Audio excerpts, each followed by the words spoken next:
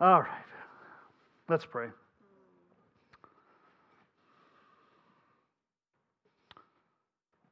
Father, thank you for everything. Thank you for snow and warm indoors and friends and family and there's so many good things that you've given us. Thank you most of all for Christ and for salvation. I ask, God, that you would open up your word, that we would see you more clearly, love you more dearly, follow you more nearly today. Touch us, Lord, where we need to be touched. I pray in Jesus' name. Amen. There are a handful of moments that each of us has experienced that are forever emblazoned in our memories. I was just filling out a questionnaire this week that asked about some of my childhood memories, and one of the most vivid memories that I had as a child was my grandmother's funeral. I was so young, but I still see it so clearly. To this day, it was the first time I had ever been exposed to the reality of death. Another memory, many years later, that is also forever etched into my mind was when my dad died.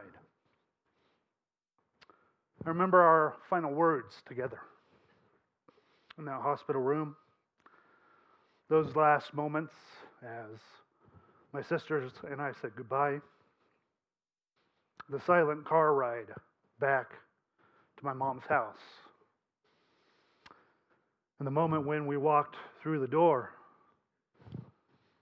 and the last one through the door was my sister. She said, "Why? Why?"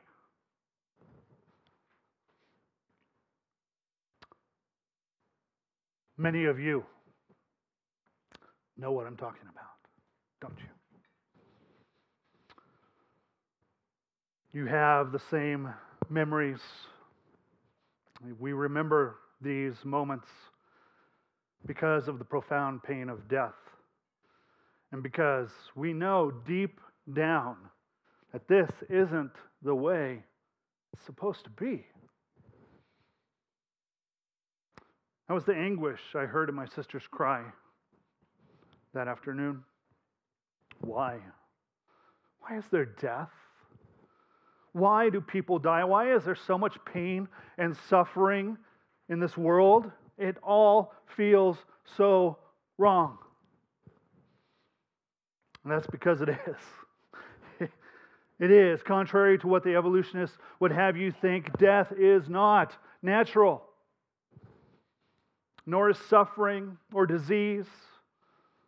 There's something wrong with all of it.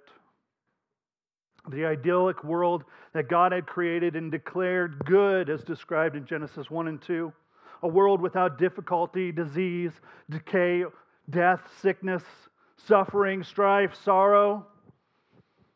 It's a far cry from the broken world that we're in today.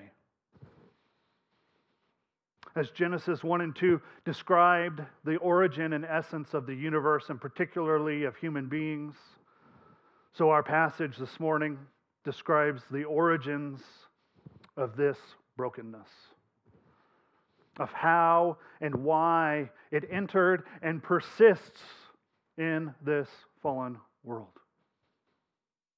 But that's not all that's contained in this narrative history. If we just know the reason why this world is in its current state, why humanity is in this current state, but are left with no hope for the future, there's nothing for it, Mr. Frodo. Amid the details of this record, we're also given a clear reason for hope. A clear reason for future deliverance from and victory over death and suffering. reason for redemption, and for a future restoration if we believe God's word. If we trust God's word.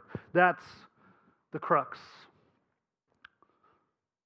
We can know why this world is the way it is because the Bible tells us exactly why. And we can have the hope of redemption and future restoration because God's word gives us the reason for hope and the path to that hope. And so, your takeaway for this morning? Pretty straightforward. Trust God's word, for God's word is trustworthy. Simple enough, huh? Trust God's word, for God's word is trustworthy. This is first and foremost what our passage is about. It was the failure to trust God's word that corrupted the world initially. And it was only through trusting God's word that they would and we can have hope. So I'm going to point you to three aspects of this passage that will hopefully not only bear this truth out, but will also convince you of the necessity of trusting God's word and inform you how to trust more fully.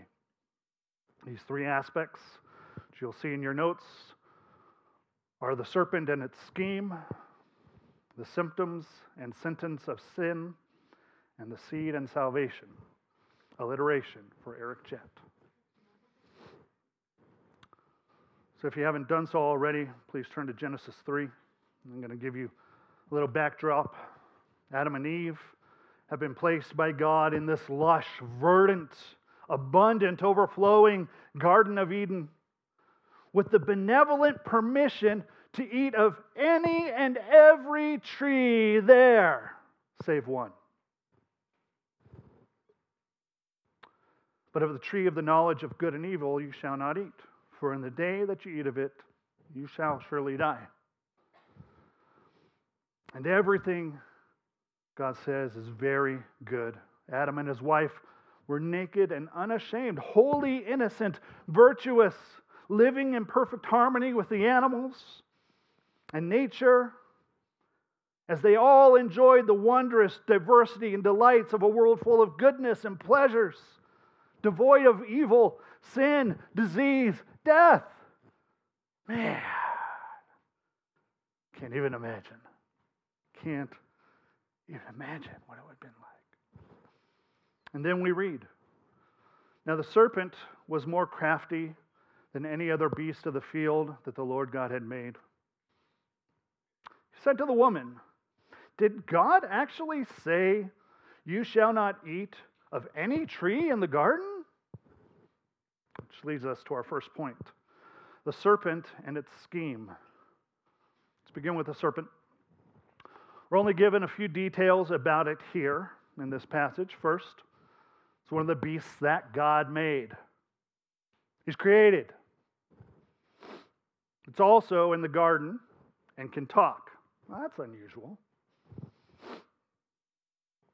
And it's described as being more crafty than all of the other animals. So crafty, as we'll soon see, that he is able to deceive Eve. Now, we will learn from other passages who and what exactly this serpent is. In Revelation 12, we read, and the great dragon was thrown down, that ancient serpent, who is called the devil and Satan, the deceiver of the whole world. So the serpent here in the garden, speaking with Eve, is none other than Satan, than the devil. How did he get there? How did he either possess or take the form of a serpent?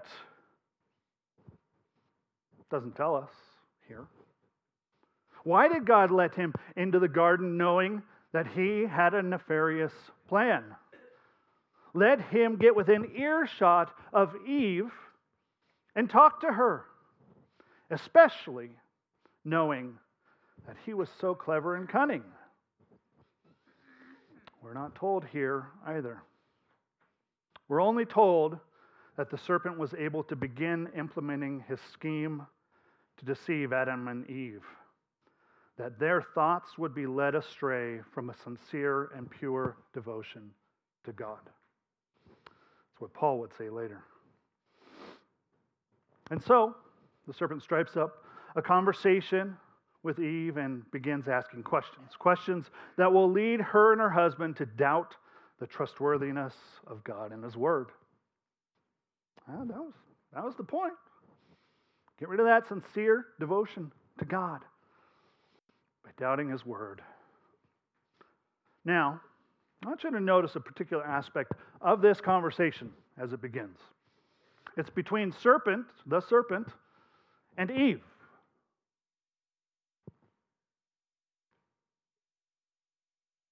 Anybody wondering where Adam is?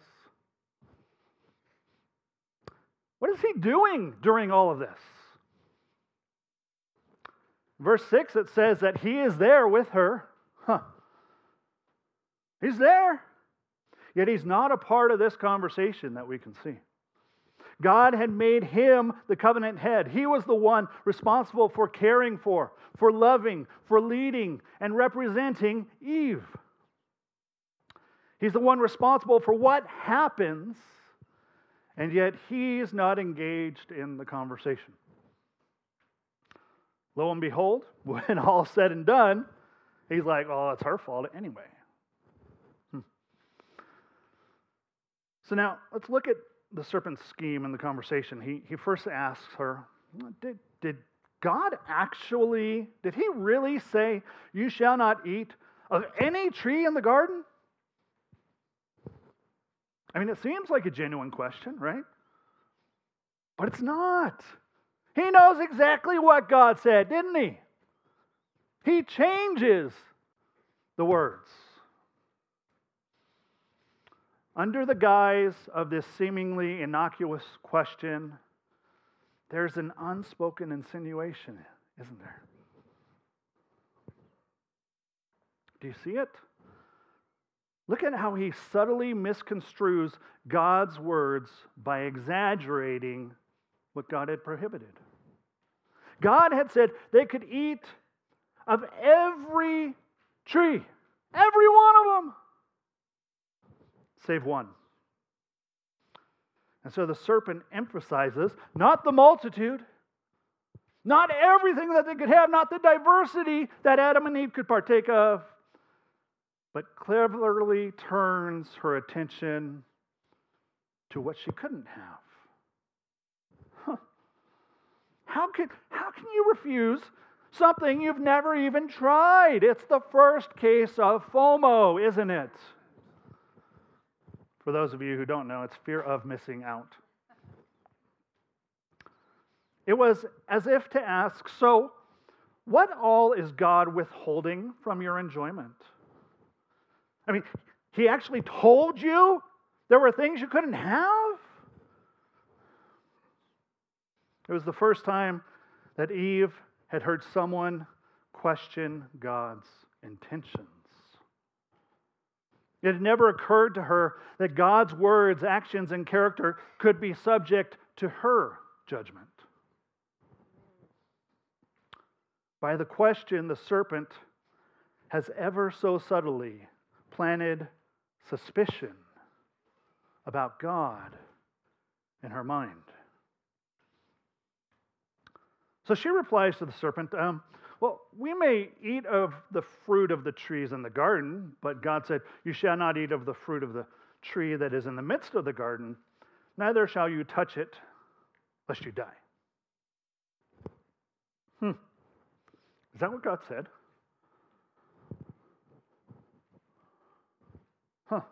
Her response indicates a subtle shift in her thinking that has gone on already. The serpent's introduction of suspicion has already begun to take effect in her thoughts. First, she subtracts from God's words. Did you hear it? She didn't say every tree. No, you can eat of the trees.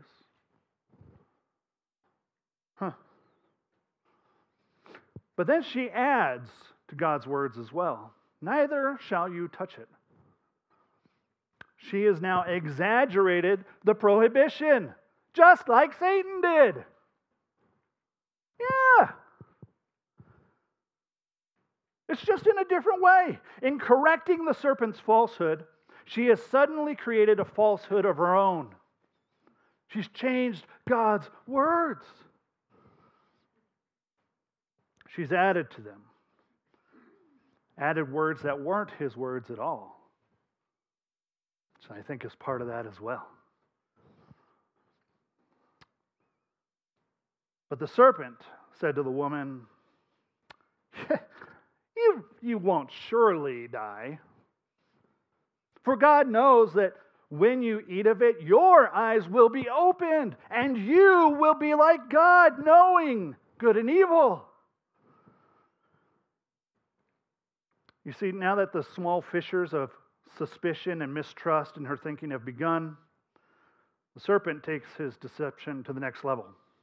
You won't surely die. He's introducing an alternate truth. She already introduced an alternate truth. Why not another one?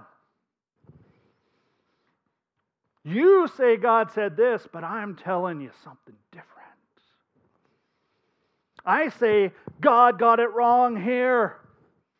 Don't you see how he's actually holding out on you? Don't you see that he's not letting you have everything? He just said these things to keep you from being like him. Do you see what's going on here? Do you see it? The appeal the serpent is making. Why just trust God's word? Why are you taking his word for it? Who made him God? Why is he the only one that gets determined good and evil? Don't you see? God's words should be subject to your judgments, your determination, instead of you being subject to them.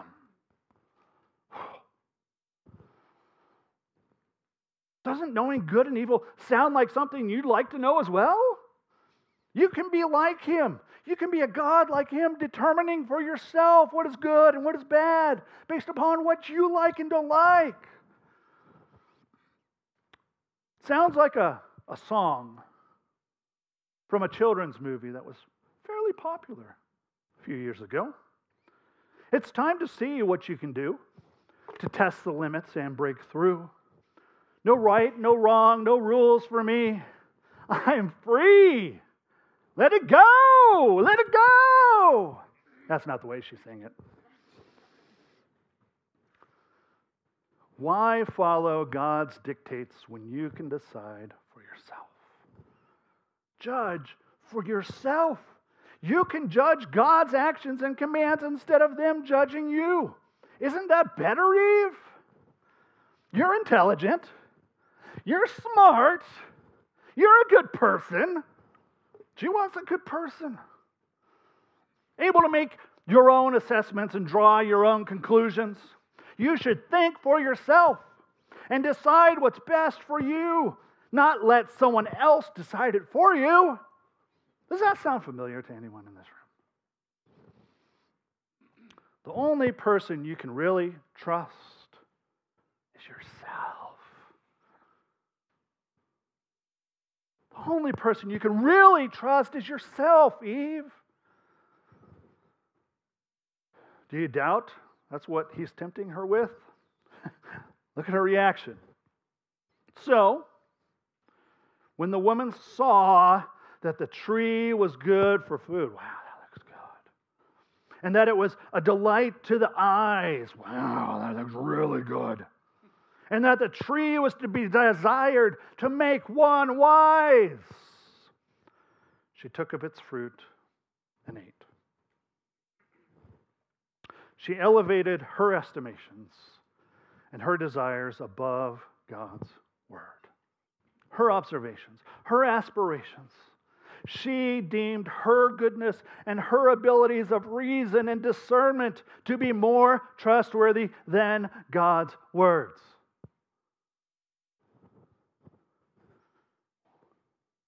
And it wasn't just Eve, was it? And she took and gave some to her husband who was with her. Well, that looks good, and you're not dead, so.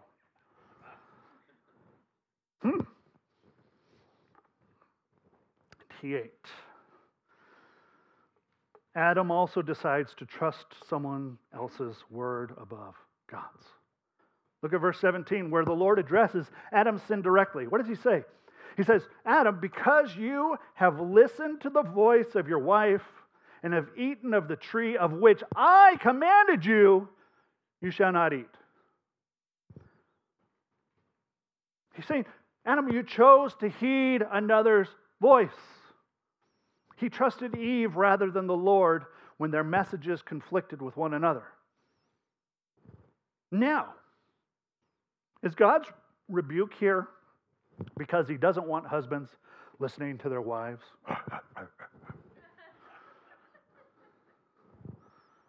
Everybody say, no. Men, you should carefully and attentively listen to your wives. In our house, Jason often says, Jen is the second Holy Spirit. That's because God frequently speaks wisdom through her words to me. The rebuke isn't about the who. It's about esteeming or trusting anyone else's words above God's word. That's what this is about. Adam then tried to blame Eve. The woman, God, whom you gave to be with me, she gave me the fruit, and I ate it. It's her fault. And if it's not her fault, it's your fault for giving her to me. But the Lord expresses why it was Adam's fault. Regardless of what Eve said or did in the situation, he is ultimately responsible because he trusted someone else's words above God's. Eve, in turn, tried to blame the serpent. Well, the serpent deceived me and I ate. But what did she do? It's the same thing. She trusted someone else's words above God's word. The serpent had led her astray from a sincere and pure devotion to God. He convinced her that her own goodness and wisdom and intelligence and judgment were more trustworthy than God's words.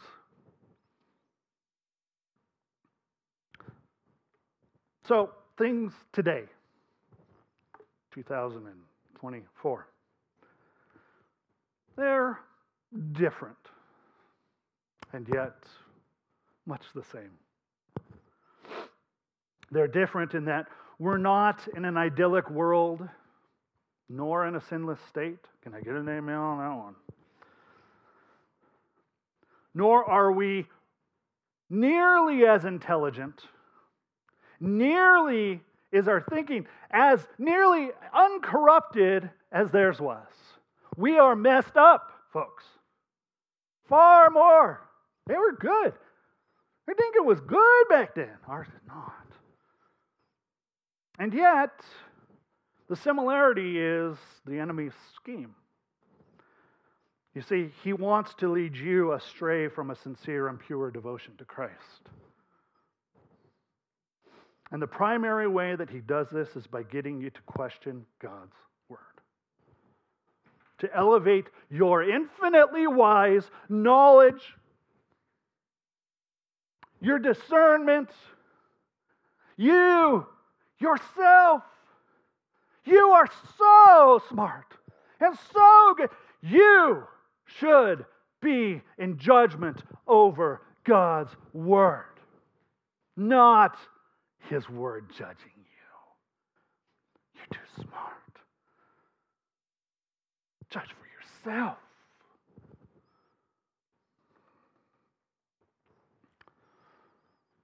The independent, autonomous mindset is pure rebellion against God and the root of every human evil in society.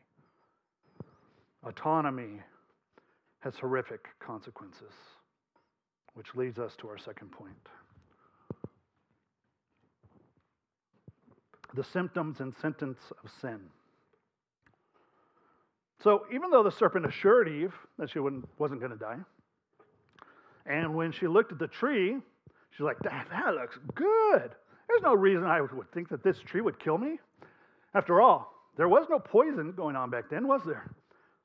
There was nothing that would ever indicate that the tree would kill her. And Adam, looking at Eve and seeing that she didn't die, was like, yeah. What happened? Death immediately occurred. Both physical and spiritual death. God's warning was very telling. The words, "you shall surely die," are actually the Hebrew word for death repeated twice. Mot tamot. Dead, dead. Dying, you shall surely die. Well, we know that repeated words are an emphasis in Scripture, for sure. He's saying, yep, you are going to die. He also seems to be saying, death will begin, and then you will ultimately die. And it seems like also suggested in this is the idea of two deaths, or two types of death. And so, when I say death immediately ensued, I mean their bodies immediately began to physically die, which would eventually end in the cessation of life, death. And I also mean that they spiritually died at that moment. So let's look, see what happens. We read that when they had eaten, then the eyes of both were opened, and they knew that they were naked. And they sewed fig leaves together and made themselves loincloths, and they heard the sound of the Lord God walking in the garden in the cool of the day. And the man and his wife hid themselves from the presence of the Lord God among the trees of the garden. But the Lord God called to the man and said to him, "Where are you?" And he said, I heard the sound of you in the garden, and I was afraid because I was naked, and so I hid myself. He said, "Who told you that you were naked? Have you eaten of the tree of which I commanded you not to eat?" Now remember, chapter 2 concluded with the words, "And the man and his wife were both naked and were not ashamed." That phrase conveys the idea of innocence, purity. They walked freely before the presence of the Lord and one another because they were in this state of innocence and purity. There was nothing to be ashamed about. But an immediate symptom of their sin was that their eyes were opened and they knew they were naked. No, they weren't blind before. Can you imagine? This is a good world. I can't see anything. Then they eat of the tree. Oh, whoa! No. They weren't blind. It's not talking about physical sight here. They are seeing in their mind's eye their now corrupted and naked spiritual condition. The phrase, "they knew that they were naked," conveys the idea of the loss of innocence and purity. They instantly felt their shame, the kind of shame we feel when we're physically naked, utterly exposed for all the world to see us as we are. Any of you ever had naked dreams? You know what I'm talking about, don't you? We joke about them frequently in my household. I'm going to have naked dreams tonight.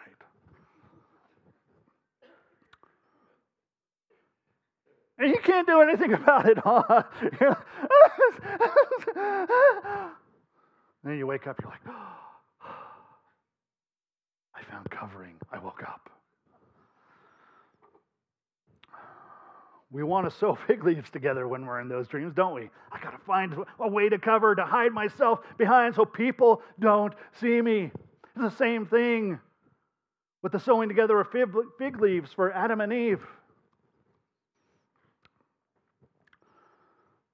You see, they now saw the result of evil in themselves.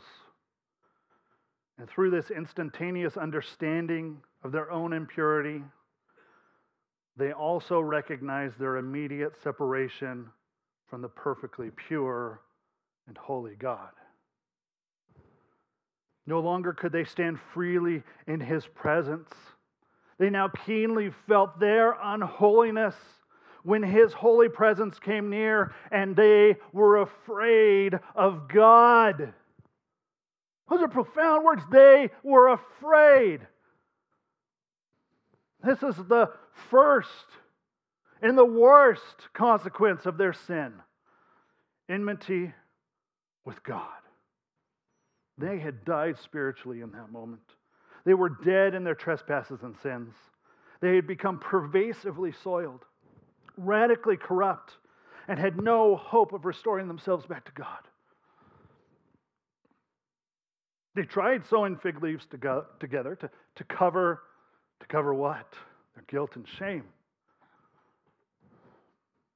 But that doesn't do.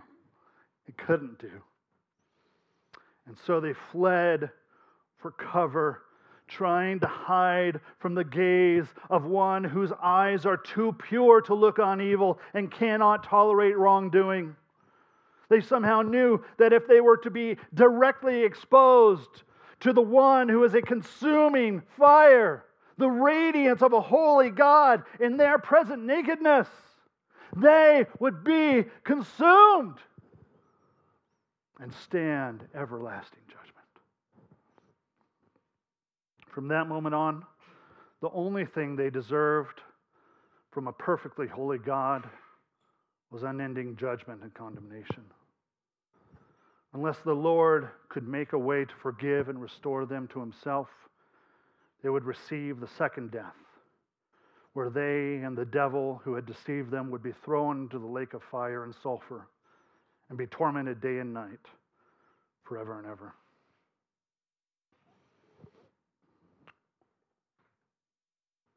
As I said, there were also physical repercussions, natural symptoms of this sin as well. The Lord pronounces 3 judgments here. Each merits its own 2 or 3 sermons. Good luck. Verse 14, the Lord God said to the serpent, "Because you have done this, cursed are you above all livestock and above all beasts of the field. On your belly you shall go, and dust you shall eat all the days of your life. I will put enmity between you and the woman, and between your offspring and her offspring. He shall bruise your head, and you shall bruise his heel." To the woman He said, "I will surely multiply your pain in childbearing. In pain you shall bring forth children. Your desire shall be contrary to your husband, but he shall rule over you." Now, your translations might have read, "Your desire will be for your husband," rather than contrary to. I'll talk about that a little bit later. Verse 17, and to Adam He said, "Because you have listened to the voice of your wife and have eaten of the tree of which I commanded you, you shall not eat of it. Cursed is the ground because of you. In pain you shall eat of it all the days of your life. Thorns and thistles it shall bring forth for you, and you shall eat the plants of the field. By the sweat of your face you shall eat bread till you return to the ground, for out of it you were taken, for you are dust, and to dust you shall return." Notice those last lines. Till you return to the ground, for out of it you were taken, for you are dust, and to dust you shall return. This is the judgment of physical death. Whereas before humanity would not physically die, now they would. Later in chapter 5, verse 5, we're told, thus all the days that Adam lived were 930 years, and he died. The day that you eat of it, you shall surely die. The process of physical death began the moment Adam ate from the tree of the knowledge of good and evil. And it not only affected Adam, but all of his descendants as well. As chapter 5 soberly repeats over and over again, and he died, and he died, and he died. Who are Adam's descendants? Everyone. All of humanity.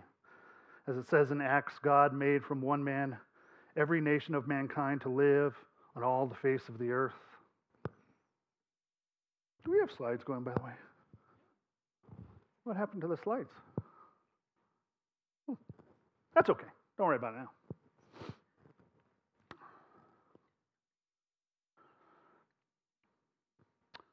And as such, being Adam's descendants, we inherited two things. One is we inherited the image of God. Chapter 5 opens with, this is the book of the generations of Adam. When God created man, he made him in the likeness of God. Male and female, he created them, and he blessed them and named them man when they were created. When Adam had lived 130 years, he fathered a son in his own likeness, after his image, and named him Seth. So that's the pattern. Not only were Adam and Eve created in the image of God, so are all of Adam's descendants, which is every single human who has ever walked this earth, save one. Number two, we also inherited Adam's sin nature. You see, Adam was the covenant head of all of humanity. He represented the best of us and all of us. And when Adam sinned, we all sinned in Adam. He was our representative. His sin is imputed to each and every one of us. The sin nature is just as intrinsic to us as the image of God is as descendants of Adam. And just as Adam died bodily, so too will we die bodily. As Paul said, therefore, just as sin came into the world through one man, Adam, and death through sin, and so death spread to all men because all sinned. This is why there is death in this world and why everyone dies. This is why there is death in the world and why everyone dies.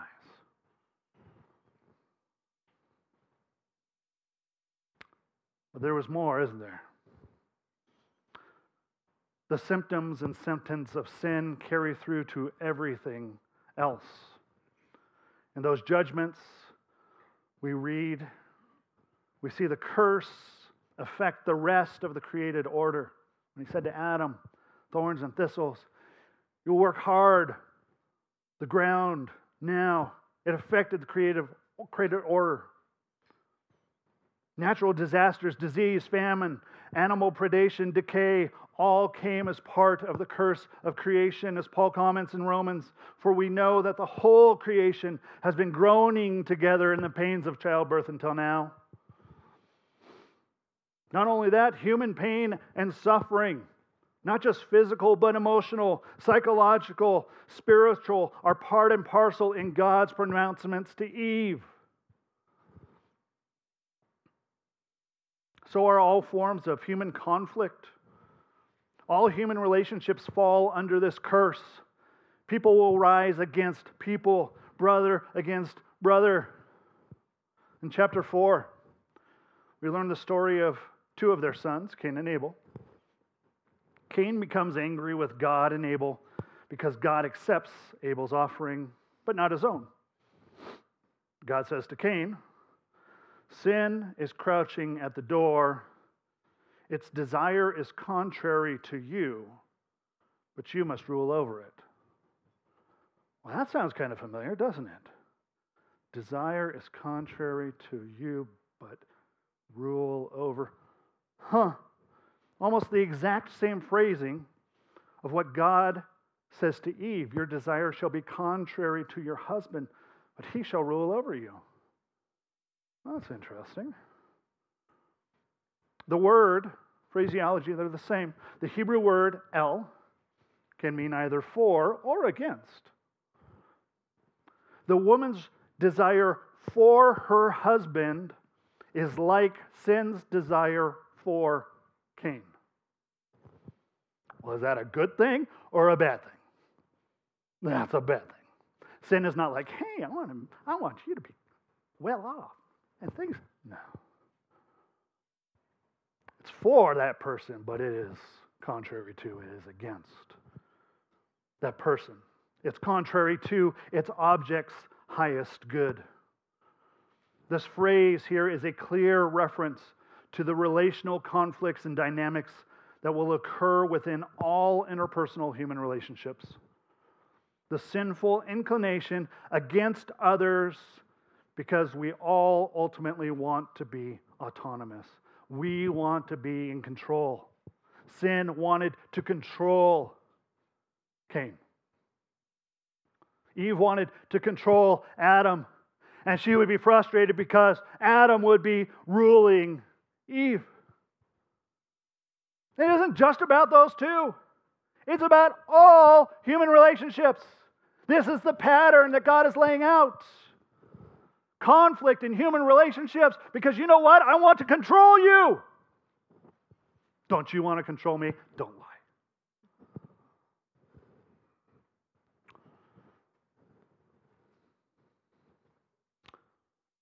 And this sinful craving eventually culminated one day when they were in the field. Cain rose up against his brother Abel and killed him.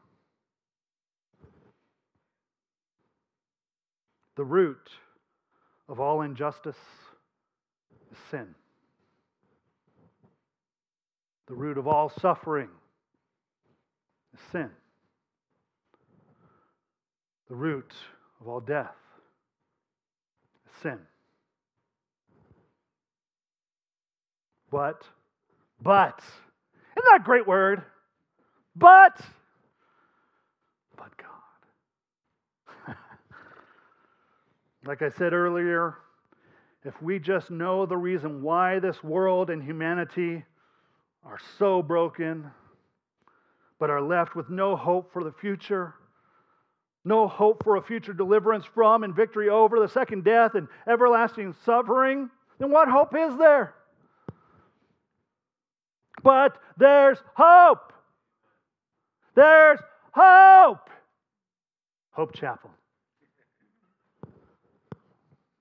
There is hope. An amazing hope of victory over, deliverance from. And they're promised in the very words that we've just been looking at. Mind-blowing. It really is. This brings us to our third point, the seed and salvation. Within these very words of judgment, the Lord also makes announcements of salvation, of deliverance from judgment. Isn't that cool? God is so much smarter than all of us combined for all of eternity combined.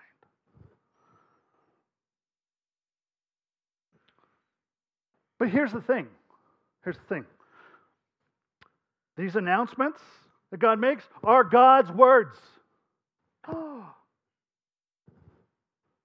And so, for Adam and Eve to obtain what these words announced, what must they do?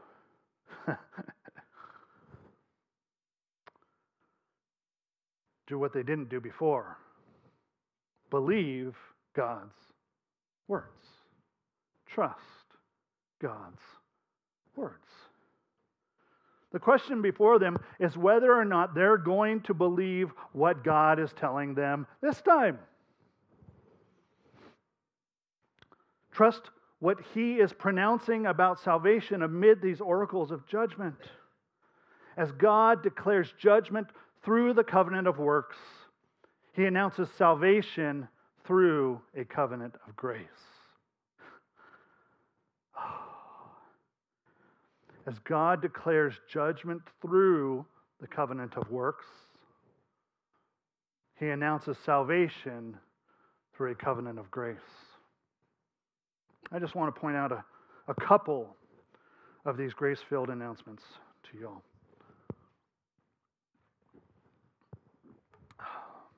The first gracious announcement is that God tells Adam that he's going to have to work hard and endure pain to receive sustenance for life. Well, that doesn't sound like Did you catch that? He's going to do these things to continue to live. He isn't immediately going to die and face the fearful expectation of judgment. It's appointed to man to die once and then the judgment. But he's not. I mean, there was no reason that they shouldn't have been killed right then and there, apart from the sheer grace of God. And yet, the Lord was patient with them, not wanting them to perish, but to come to repentance.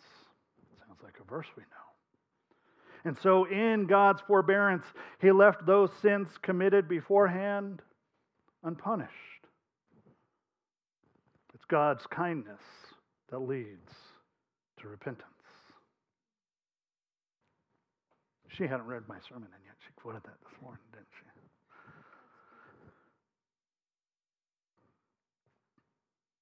Also, we see in God's words to them that they were going to have children. Adam and Eve are going to have offspring. And though it's going to be painful, and it's not just childbirth we're talking about, is it, folks? It gets more painful, not less.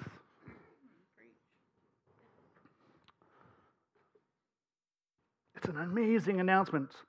They had every natural reason to believe that they were going to die before they had children. But the Lord says otherwise. And in the most amazing announcement of all, the Lord says, I will put enmity between you, he's talking to the serpent here, between the serpent and the woman, and between your seed and her seed. He, her seed, shall bruise your head, and you shall bruise his heel. So Adam and Eve are sitting there listening to the Lord say this to the serpent. They're hearing God announce that one of Eve's future children will bruise or literally strike the serpent's head. Now, the head symbolized the very center of life. Cut off somebody's head, you crush somebody's head, are they going to live? Everybody say, oh, no. The head represents the thought of authority, of rule, of life. To strike the head would be to totally and utterly defeat the serpent, counter the effects of the fall, and overthrow his realm. Her seed, her offspring would do this. That's good news. That's why this verse is called the Proto-Evangelium, the first gospel. One of the fascinating elements of this announcement is that this is the seed of the woman. That's interesting. Huh. Doesn't say anything about Adam. Well, why not? How could this be? How could there be a seed of the woman but not the seed of Adam? Isn't everyone that ever walked the earth, also the seed of Adam, save one. If there were a virgin birth. Woo! If there were a virgin birth, then it wouldn't have Adam's sin nature. Remember, he was a representative, but he doesn't represent this one. His sin was imputed to all except the one, the seed.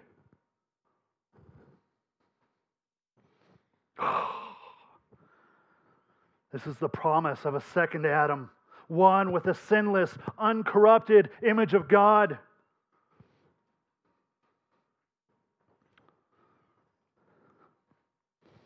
But the seed bringing salvation is not without a cost, as it says here. Satan would bruise the heel of this seed. Same word, bruise. But it's the heel instead of the head. Satan would strike a painful, deadly blow to the seed. But that blow would not ultimately defeat or destroy the seed. He would rise victorious. He would live and bring victory over death, over the fall.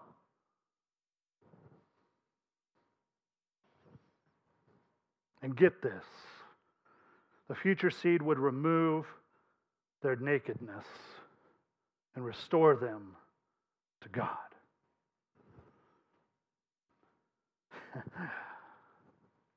Wow. So he says all this. God says this. What is their response? Look at verse 20. Adam, this is next verse. Adam named his wife Eve because she would become the mother of all the living. That's faith, folks. God says all of these words. Adam has reason to think God is going to kill them. But God says, I'm going to do it this way. Wow. And not only would Eve bear children, not only would she be the mother of all humanity, but I love what he says here, also the mother of all the living. What is that? It's through her seed that life comes. And so she becomes the mother of all who have life through her seed. Now, the next verse. 21. The Lord God made garments of skin for Adam and his wife and clothed them.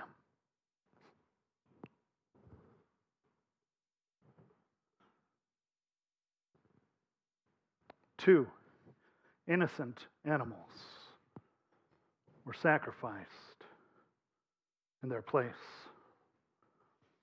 And God used the animal skins to fashion clothes to cover their nakedness. This is the first substitutionary atonement. The lives of the animals were substituted for the lives of Adam and Eve, looking forward to when the seed would be bruised, when he would die in their place to remove their guilt, their nakedness before a holy God. And guess what? The seed has come, folks. He has come. Surely he has borne our griefs and carried our sorrows. He was wounded for our transgressions. He was bruised for our iniquities. The chastisement for our peace was upon him, and by his stripes we are healed. He will make many to be accounted righteous, and he shall bear their iniquities. That's the clothing. You're accounted as righteous. How does it work? Isaiah says it in a different place, 61. I will greatly rejoice in the Lord. My soul shall exalt in my God. That's what I want you all to do all the time. Why? Why does he want us to exalt in his God? For he has clothed me with the garments of salvation. He has covered my nakedness with the robe of righteousness.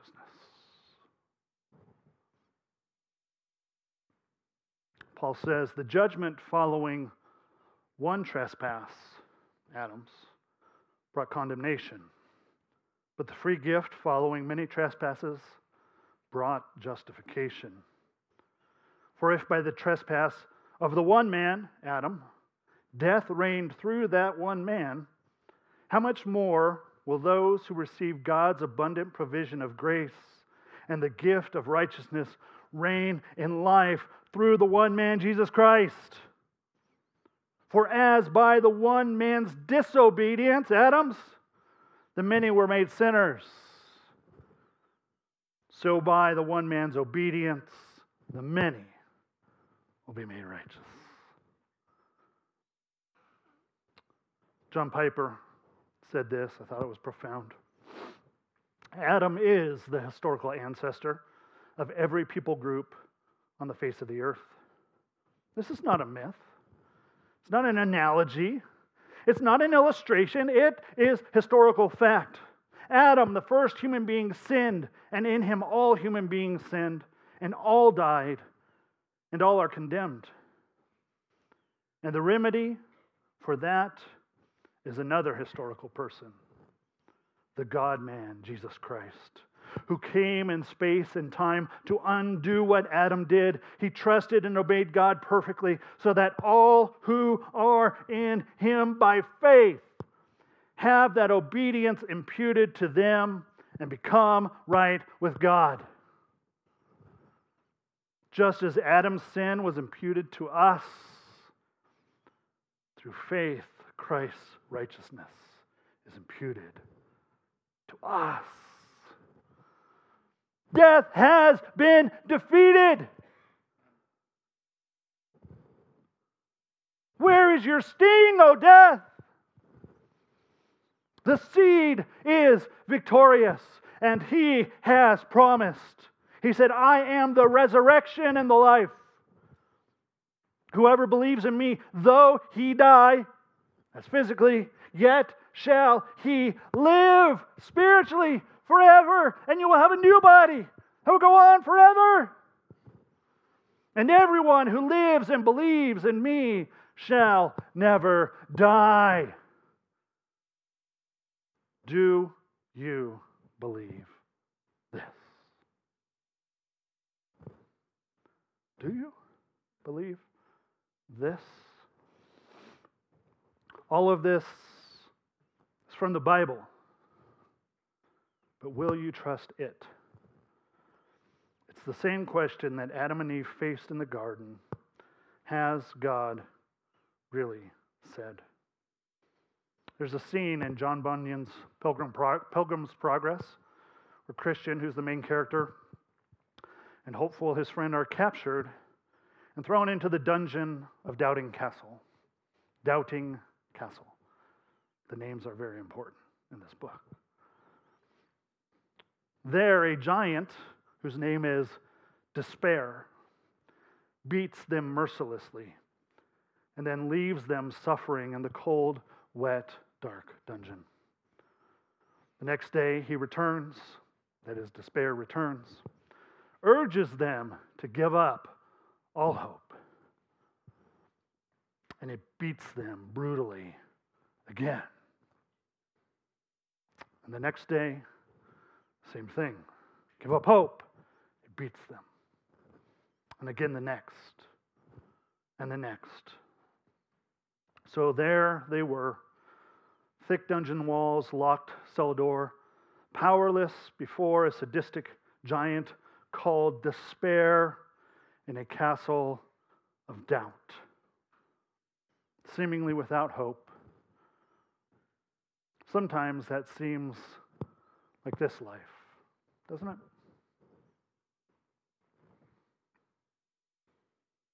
Well, on Saturday, about midnight, Christian and hopeful began to pray. And we're told they continued in prayer until almost the break of day.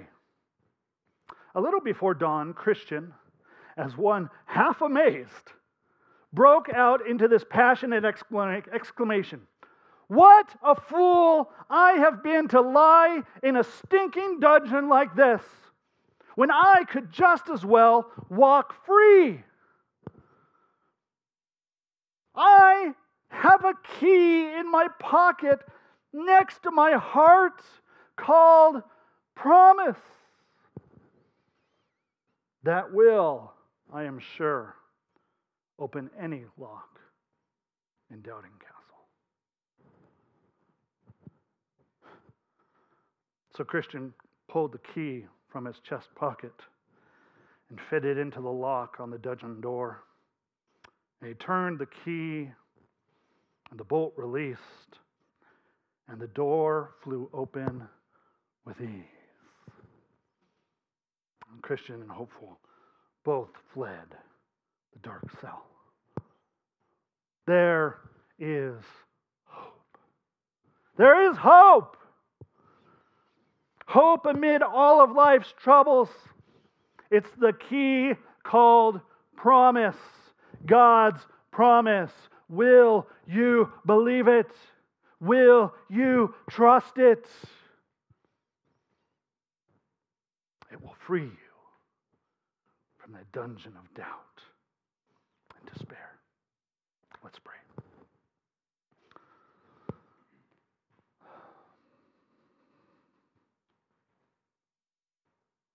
Lord God, we thank you for your word. For we would not know where we've come from, and we wouldn't have hope but for your word. Telling us that you have made the way, you have paved the path. Thank you for giving it to us. Help us to trust it, to trust the truths in it, to trust that the seed has come and covered our nakedness.